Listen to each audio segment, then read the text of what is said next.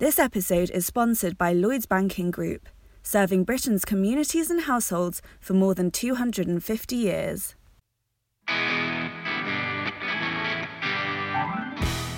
Hello and welcome to Women with Balls, where I, Katie, will speak to today's trailblazers. My guest today grew up during the Troubles in a town close to the Irish border. Her experience of conflict began when she was 9 and witnessed the IRA's attempt to kill her father. In 1988, she survived another attack by the IRA when a bomb was planted under her school bus. Her political journey began at Queen's University in Belfast, where she studied law. First, she joined the Unionist Association, part of the Ulster Unionist Party. Weeks after her election to the Assembly in 2003, my guest quit that party in opposition to the Good Friday Agreement and joined the Democratic Unionist Party. Her rise through the ranks was rapid and she soon became the leader of the DUP. Following the UK's 2017 general election, my guest became one of the biggest names in British politics after joining in coalition with Theresa May's Conservative government. She says, "For me, the decision to enter politics was never about party or a person.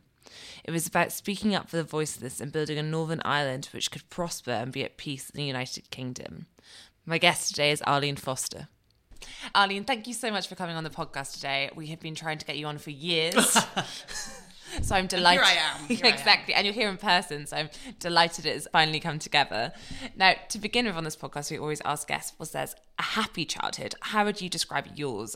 Your experience of the Troubles began early. It did, but I have to say I did have a very happy childhood. I was born in Enniskillen and I lived in a very rural part of County Fermanagh. My father was a police officer, but also a part-time farmer, so we lived on a small farm.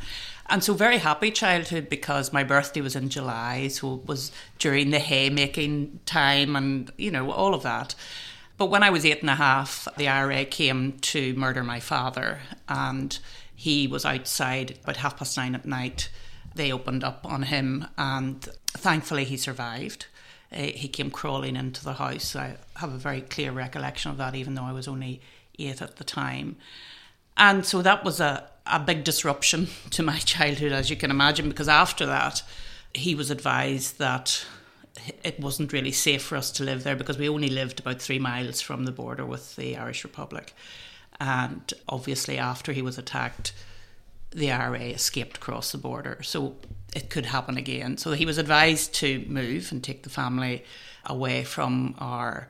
I often say, looking back now, it was quite idyllic, my childhood up until the age of 8 because it was so free and lovely. So we moved to Listonskee, which was further away from the border, and Daddy continued to work as a police officer. So yes, a happy childhood, but really disrupted by what happened to my father in 1979. And after that, were you much more aware of safety? Was it something that struck you more going about your day-to-day life? No, not really, actually, because despite the fact that the Troubles were continuing in the 1980s, I used to, walk to Badminton. We had a very free and easy life. We were in the town then, of course, which was a bit of a change, particularly for my grandmother who lived with us, and she found it very difficult. But no, not in regards to safety. Probably my parents were worried sick about us all, but but I have to say they allowed us to have a very normal childhood, which I'm really very thankful for.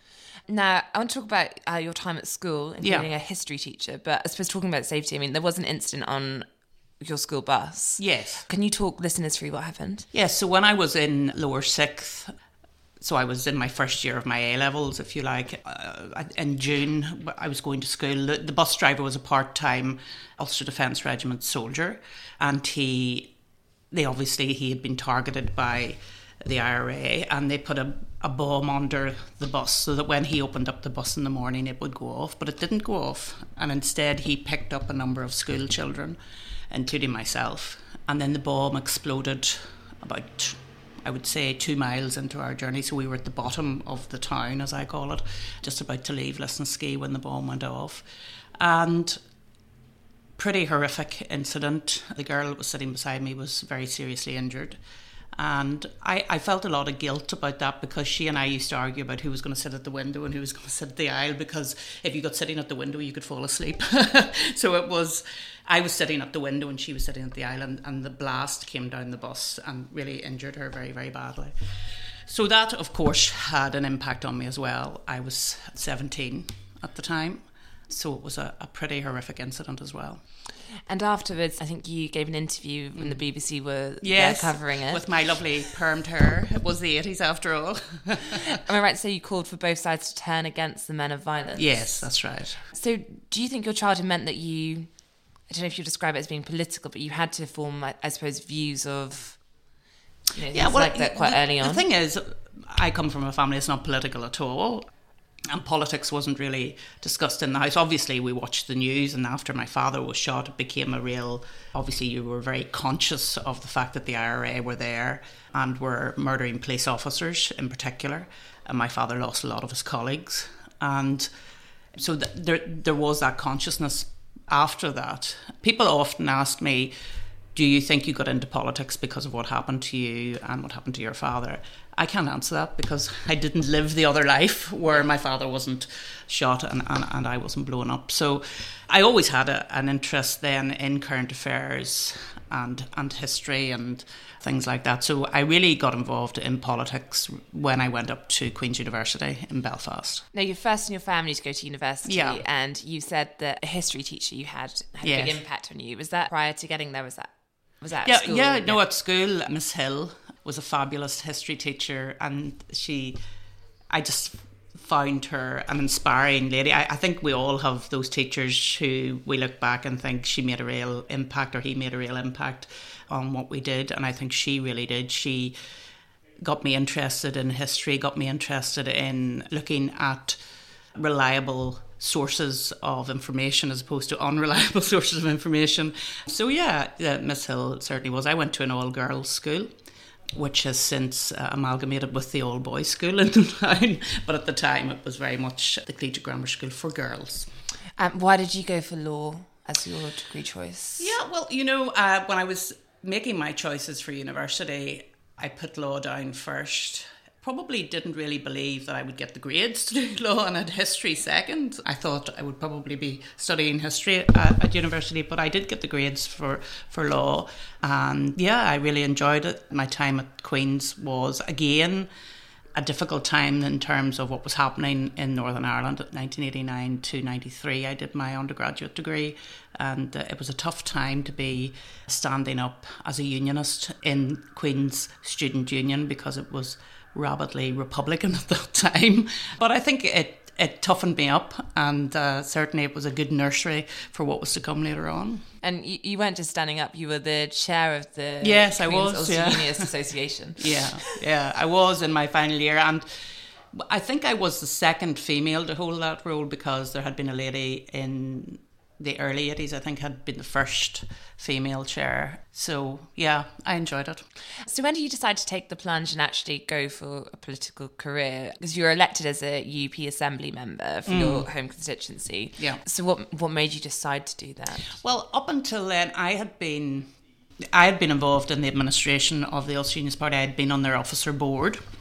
I went on to the officer board in 1995, the year I got married. Actually, I was just 25, and I was the youngest on the board. And actually, in terms of females in the Ulster Unionist Party, there weren't very few. There were very few who stepped forward and wanted to be involved at a higher level. Plenty of females involved at the lower levels of the party, but very few wanting to go further and progress.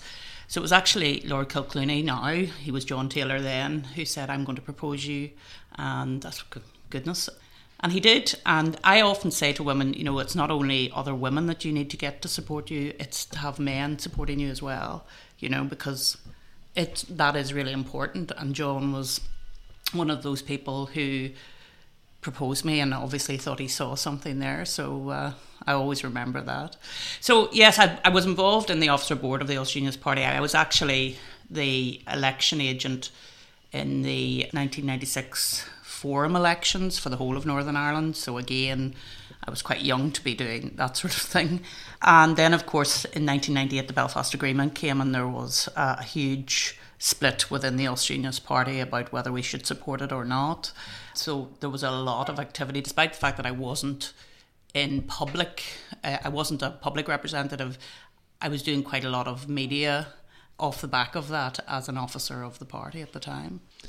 So you're elected, yes, and then you moved to the DUP yes, not too soon after.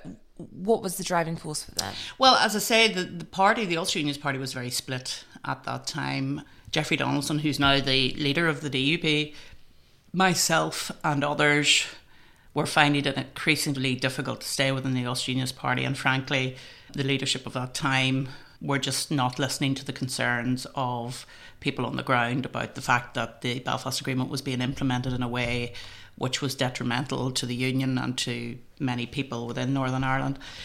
And we decided it was time to move, because if we cared about the Union, we weren't going to be able to do that in the vehicle of the Ulster Unionist Party anymore, and we needed to change. What would you say is the driving force behind your unionism? Well, country first, always, not party first, and I think that's the important piece, because it is about wanting to ensure that Northern Ireland remains within the United Kingdom, because of course it's beneficial for all of our citizens, because it's the best place to be economically, from a healthcare point of view, from a welfare point of view, from an educational point of view. And actually this is something I'm looking at now that I'm out of party politics, because I think there's a lot of conversation from Republicans about a United Ireland being inevitable. It's not, and we need to disrupt that and say it's not inevitable, and the reason it's not inevitable is because the Union is good for all of the citizens of Northern Ireland, and here's the reasons why. Because there's a lot of talk from Nationalists and Republicans about why United Ireland is coming. Unionists, on the other hand, are quite quiet. I think sometimes people think it's so evident that the Union is good for Northern Ireland, we don't need to talk about it, but we do need to talk about it, and we have to talk about it, because if we don't, we'll not disrupt the narrative that is growing now that a United Ireland is inevitable, because it's not. Now, I suppose, staying, with your career journey, before we move more to that in the Empire, the podcast, I mean, in 2010, the leader of the DUP temporarily stood aside, and you were the natural person to fill in. And I think during that build-up to there, you developed a reputation as one of the most dependable ministers. When you stepped in as leader briefly, did you think this is something I could start doing more long-term one day? No, not really. I mean, that was the time Peter Robinson, who was the first minister at the time, stepped aside, and I think it was only for a couple of weeks I took over, but he was still there as well, very much. So it was only really a mechanism to try and deal with problems at the time. I was more than happy in the job that I was doing, which was essentially the Economy Minister for Northern Ireland, which I loved, a job I loved, and I did it for over 7 years. So no, not really at that time. I was more focused on what I was doing. Now, you won the party leadership in 2015. Yeah. Did you have doubts about going for it? Or did you have to have conversations with family members? Yeah. Just something, because you've spoken more recently about the pressure, obviously, of frontline politics. And I just wondered if at the time you were aware of, that was weighing on your mind when you went for it. Oh yeah, I mean, obviously I discussed it with my husband and the family. Family were a lot younger then, but these opportunities are quite rare when they come along. So you have to decide: are you going to go for it, or are you going to step back and not take the opportunity? So I did. I stepped forward. I don't regret doing it, but it is a complete change to your life and your way of life when you become party leader and First Minister. It's just goes with the territory. Now, obviously on this podcast, we have to skip forward in chunks of time. So I'm sure we're doing great disservice to Patches, but I think for listeners, obviously the point where, for example, I think the DUP website crashed the day after the 2017 general election, or at least in the days after, because there was such a surge of interest and DUP became the most searched term on Google. Yeah. And that was, as listeners will know, the 2017 general election where Theresa May lost her majority, and in the end a confidence supply agreement was brokered with yourself as leader of the DUP. At what point, when that result starts to come through, it was a decent result for your party, do you start to think this could be coming from the UK government, did they get in touch with you? Or could you see the numbers coming through an election night and perhaps do the math? Well, I was in a hotel in Belfast because I wanted to be close to some of the Belfast counts, and I'd been going around the country that day, obviously visiting various candidates, because I wasn't running myself. I wasn't running for Westminster. I was at the time an MLA. So I'd been around the place, and then went into the hotel to rest for a while, turned on the TV, seen the exit poll, and went, oh my goodness, there's a possibility of a hung parliament here. And then when our results started to come through, and our results were very strong, I think it was the best results ever for the Democratic Unionist Party in terms of percentage poll, and we had 10 seats. So very early, I think it was about 4 or 5 o'clock in the morning, I got a call from Theresa May, and she said she wanted to speak with me, and blah de blah, and the rest is history. And I remember the days after that result, because I think it obviously, that result had taken a lot of people by surprise at Westminster, Theresa May's. And then before we know it, there's talks about the DUP and the Tories, and it was days of negotiations. Days, weeks. Yeah, it went on. Well, I was thinking about Gavin Williamson was going and moving around. That's right. It was a bizarre time because, again, it underlined to me that people in England, particularly in London, knew very little about the DUP. Hence the Google crash, and they were trying to find out more about us. And some of the cartoons were frankly verging on the racist in terms of who we are and who we were at that time. I did, however, I'll give you an exclusive, buy a couple of Matt cartoons, which were quite funny at the time. The one with Big Ben with a bowler hat on it. The DUP insisted, I think was the line, and another one. But anyway, there was a real lack of understanding about Northern Ireland Unionists. And again, that has driven me now that I've stepped out of local politics to really try and have more of a conversation here on the mainland and in Northern Ireland about unionism, and to try and have more of a conversation around it. Yeah, a greater understanding. Because looking at, at the time, I wondered how you found that media coverage, because clearly you're used to frontline politics, but I imagine it's nothing like when all of a sudden you're seen as a party propping up the government. And there were lots of headlines at the time looking at DUP's position on things like gay rights. Sure. Did you think that coverage was fair? Did you find it was a parody version? I wonder what you thought. No, it wasn't fair. It was a parody version, and most of the things that were said. But look, you just have to take that and move on. That wasn't the important point at the time. The important point was for us to try, A, to get a good deal for Northern Ireland out of the Confidence and Supply Agreement, and B, then to be involved in very difficult Brexit negotiations. And frankly, we weren't engaged in the way that we should have been in those Brexit negotiations. It was almost not brought in enough, and rather presented with fait accompli at the time, and here's what we have agreed, sort of thing, instead of allowing us to be part of the negotiations. And I fundamentally believe, Katie, if that had been the case, we would have seen the pitfalls that we're now dealing with, and we could have dealt with those. Yeah, because on that, I was going to say the DUP was pro-Brexit. A deal ideally, but if that doesn't work, you can go no deal. I think you perhaps allude to it there, but clearly the Irish border was always going to be and something that had to be negotiated carefully. I wonder, at what point did you start to think, actually, was there a moment when you started to think, it's all very well Theresa May and her government saying they're listening to me, but I don't feel as though they are? Was there a point when you started to think you were not being involved enough? December 2017, I think, was the point when she went to Brussels, and I had to ring her and say we're not agreeing with this. In my notes, I've read Gavin Barwell's memoir recently, and because I was going to ask you, he's got in it December 2017. So perhaps I might read you what he said about it and then get your version if that's okay. So Gavin Barwell just says it was one of the worst days in his 2 years as Theresa May's most senior advisor. And this is a meeting between Theresa May and Juncker, which is supposed to solve the problem with the UK-Ireland border and allow the next phase of the Brexit talks to begin. It ends in failure. He says after the EU proposes a change to the draft text in Northern Ireland, Arlene Foster and the DUP object, Tory MPs become spooked. And he goes on to say that, this is what we hope. We were now in a deep hole, and says at the point where it ultimately proved fundamental to her inability to secure parliamentary support for her plans. Yeah. How was that day for you? Well, I mean, We were blindsided, frankly, and it then started. We were in Stormont at the time, and it started to filter through what she was going to sign up to. You remember at the time they had agreed to this, and this was a mistake too, a sort of a staging approach to the negotiations, and so they had to sort the border out first. And, you know, there were ways to deal with the issue of the border. The border is there in reality. We have a currency border, a jurisdictional border, a VAT border. It's there. And it's dealt with on a day-by-day basis.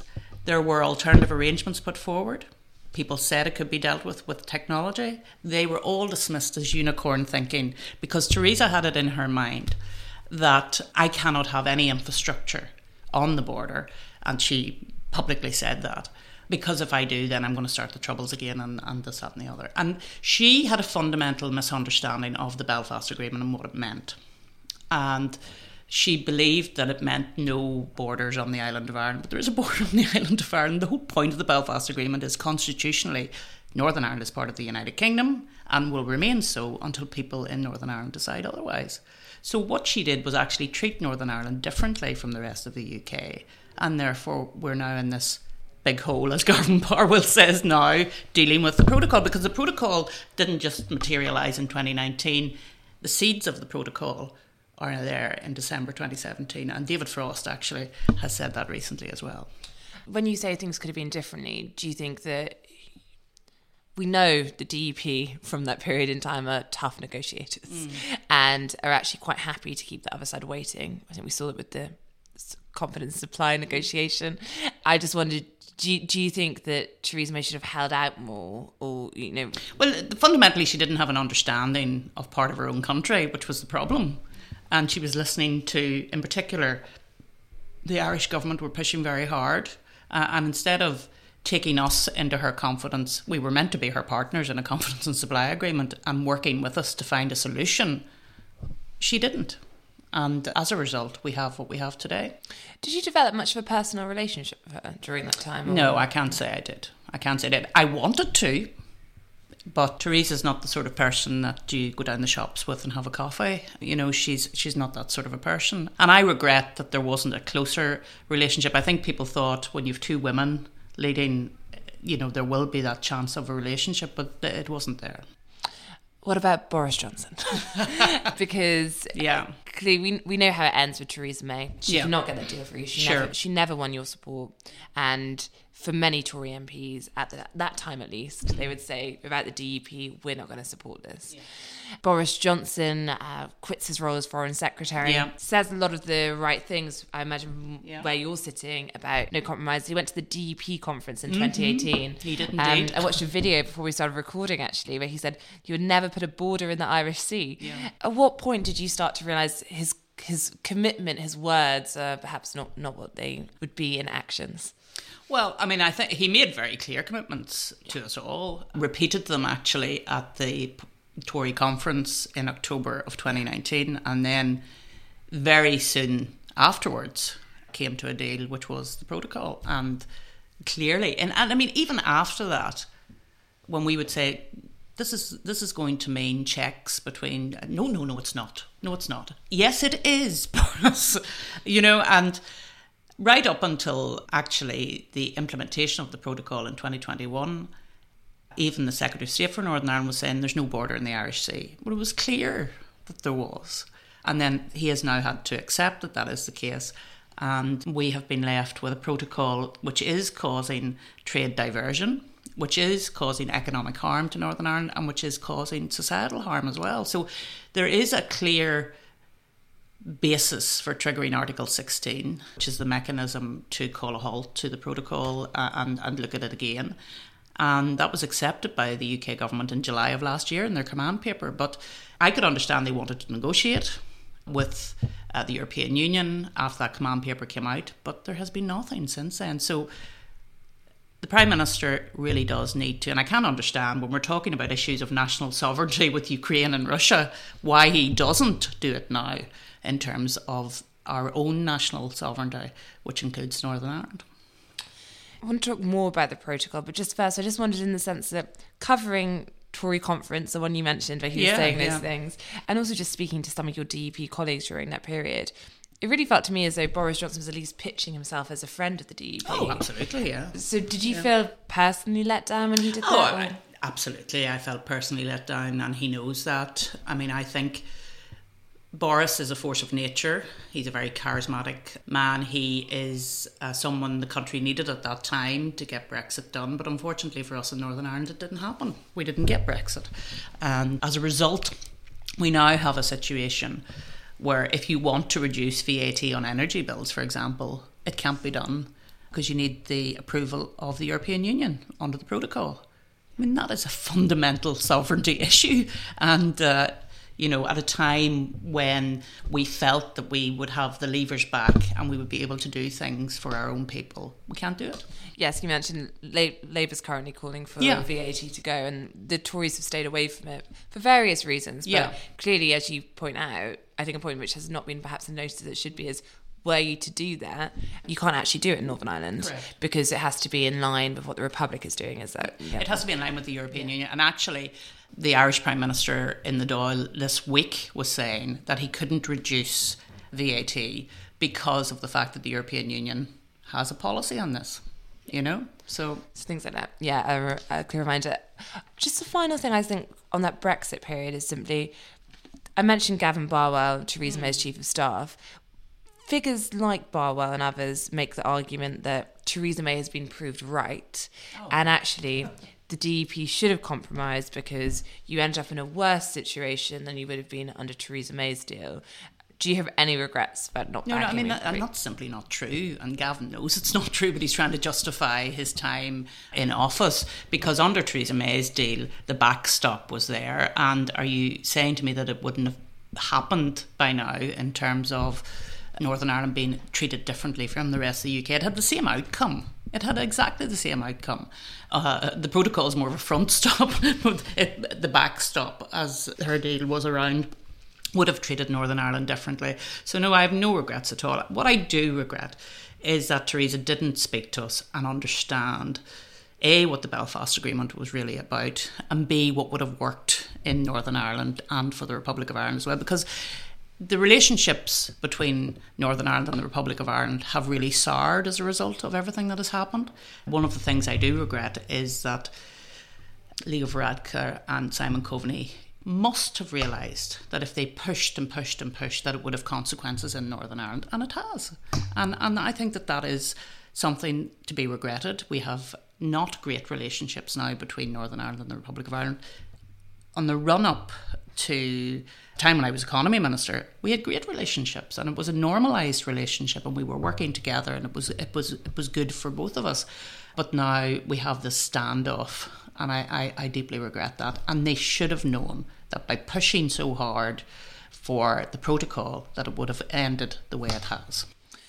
Now, you mentioned obviously the problems we're now seeing today as a result of the protocol, and I think we've seen even ministers who previously were saying, there's nothing to see here. Yeah. One of the arguments we're hearing now, the government says, it may trigger Article 16, but it's been saying that for a while. Yeah. But there is a sense that I think we've been picking up that following Russia's decision to launch a full-scale invasion of Ukraine, now is not the time to trigger Article 16. What do you say to that? Well, I mean, now's not the time to trigger Article 16. I've heard that so many times. On the run-up to the end of last year, November time, we were quite confident that Article 16 was going to be triggered by David Frost. I think he had come to the conclusion that the European Union were not going to move any further and there was a need to do something. Then, of course, there was a bit of a psychodrama about Owen Palatine and Partygate and everything else. So the whole thing just went away then. But it hasn't gone away for people in Northern Ireland because we have increased costs. We have reduced choice in terms of goods. And it is causing a lot of problems in terms of stormont, the process that happens there, of balance, the fact that we take rules from Europe but have absolutely no say in those rules. Democracy, the very basic thing of actually voting for the rules that impact on you isn't there anymore. So it has to be dealt with, and I can see no better time to do it than now, but obviously government think otherwise. Now, I've just got a few final questions. First is, when we think of the legacy of that Brexit period, and going up to the protocol today. Do you think the agreement Boris Johnson eventually went for is the main reason you're no longer DUP leader today? Oh, who knows? It's certainly one of the reasons. I think COVID also played a role insofar as we weren't meeting together and having conversations in a meaningful way at party leader to MLA members, and I think people felt remote from me, and we couldn't come together in a way that was meaningful. So there are probably, and obviously, other people's ambitions, I think, played a role in my downfall as well, let's be honest. But, I have always said, and I always used to say this to my close colleagues, when it's time for me to go, I will go. I'm not going to hang on by my fingernails. And so I took the decision not just to go as party leader, but to go completely from local politics in Northern Ireland and to do something different with my life. I'm 51 now. It's a good time to perhaps change tact. And so I have no regrets about being involved in local politics, none whatsoever. I think we did a lot of good things in Northern Ireland, but it's time to do something different. Do you think it's different for a woman in frontline politics to a man? I think the DUP and also at times the Tory party can be seen as a bit of a male-heavy group. And I wondered, perhaps you don't, but what's your experience of it? Well, I think that's right. And unionism, there's very few women that were coming through before me, and thankfully now there's more women coming through at council level and MLA level, and I really support that, because we do need to have a balance between the different genders. I think that's really important. But I mean, it was tough, but a really enjoyable time for me. Women do get a tough time. We do get more attention about how we look, our hair and what we're wearing. And, you can be a man and turn up in the same suit every day and nobody passes any remarks. If I turned up in the same dress every day, of course everybody would be commenting on it. So you do get more attention. I have 3 children. I take my role as a mother very seriously. So obviously that had to be balanced as well. But as I have often said, it's no different from any other professional woman who has children. I mean, all women have to balance and all women have to juggle. But I suppose near the end, I was concerned about the impact it was having on my family in terms of the abuse and things like that, because it's not nice when your 20-year-old daughter is having to see abuse about her mother and how she looks and she'd be better dead and, all this sort of stuff. It's tough on families of politicians, I think, because they don't choose to be involved in politics. Their mother has decided to go and be a politician. So there is that end of things. So there is an element of guilt around that. Now, you mentioned your work now. I mean, you've got your weekly slot on GB News, which is later today on the day of our recording. And you also mentioned the work on the union, on unionism. On that, I mean, what do you think is going to be the way to... You spoke about people talking more about this. Yes. And not just letting the other side have the conversation. Yeah. But do you think it's also about moving away from party politics, which perhaps can feel as though to some people it's not progressive in the way that they want it to be and things like that? Well, I'm involved now with a group of people, and we're looking at how we can make the union relevant to people's everyday lives and to break it down for people so that they understand that the NHS is as a result of being within the United Kingdom, that our welfare system comes as a benefit of being part of the UK, your education, all of the things that we take for granted. Nobody talks about the fact that that's because we're in the United Kingdom. So it's about moving away from party politics and into a more open conversation about the union and why it's a good thing and why we need to protect it. Do you think, you talked about reporting often not feeling, so accurate. Yeah. And for example, I mean, there's been a lot about the DUP and, people write it up as an anti-gay political party. I know you've clarified that is not what your position is. So what do you think is the biggest misconception about you? I mean, I think people... I hadn't realised this until not very recently, but quite recently, that I'm a very scary person. And I have met some quite formidable men, and they're sort of, oh, it's good to meet you, and they're sort of scared of me. And what is this all about? But I think the persona of a unionist politician in Northern Ireland is that often we're on the screens on the UK mainland when things are tough. So people have a very defined view of me and that I'm a scary, tough person, but I'm not really. I'm a pussycat. So the last question is one we ask everyone on this podcast, which is just, what is the worst advice you've ever been given? Well, it's been a long career and I've had a lot of advice given to me by various people. Some of it I've taken, some of it I haven't. I tend to think that all my decisions are my own decisions, to be frank, regardless of advice. But I do recall a civil servant once saying to me, because they were obviously waiting on a paper that I hadn't read and I wanted to read it on the way home in the car, and just sign it. Just sign it.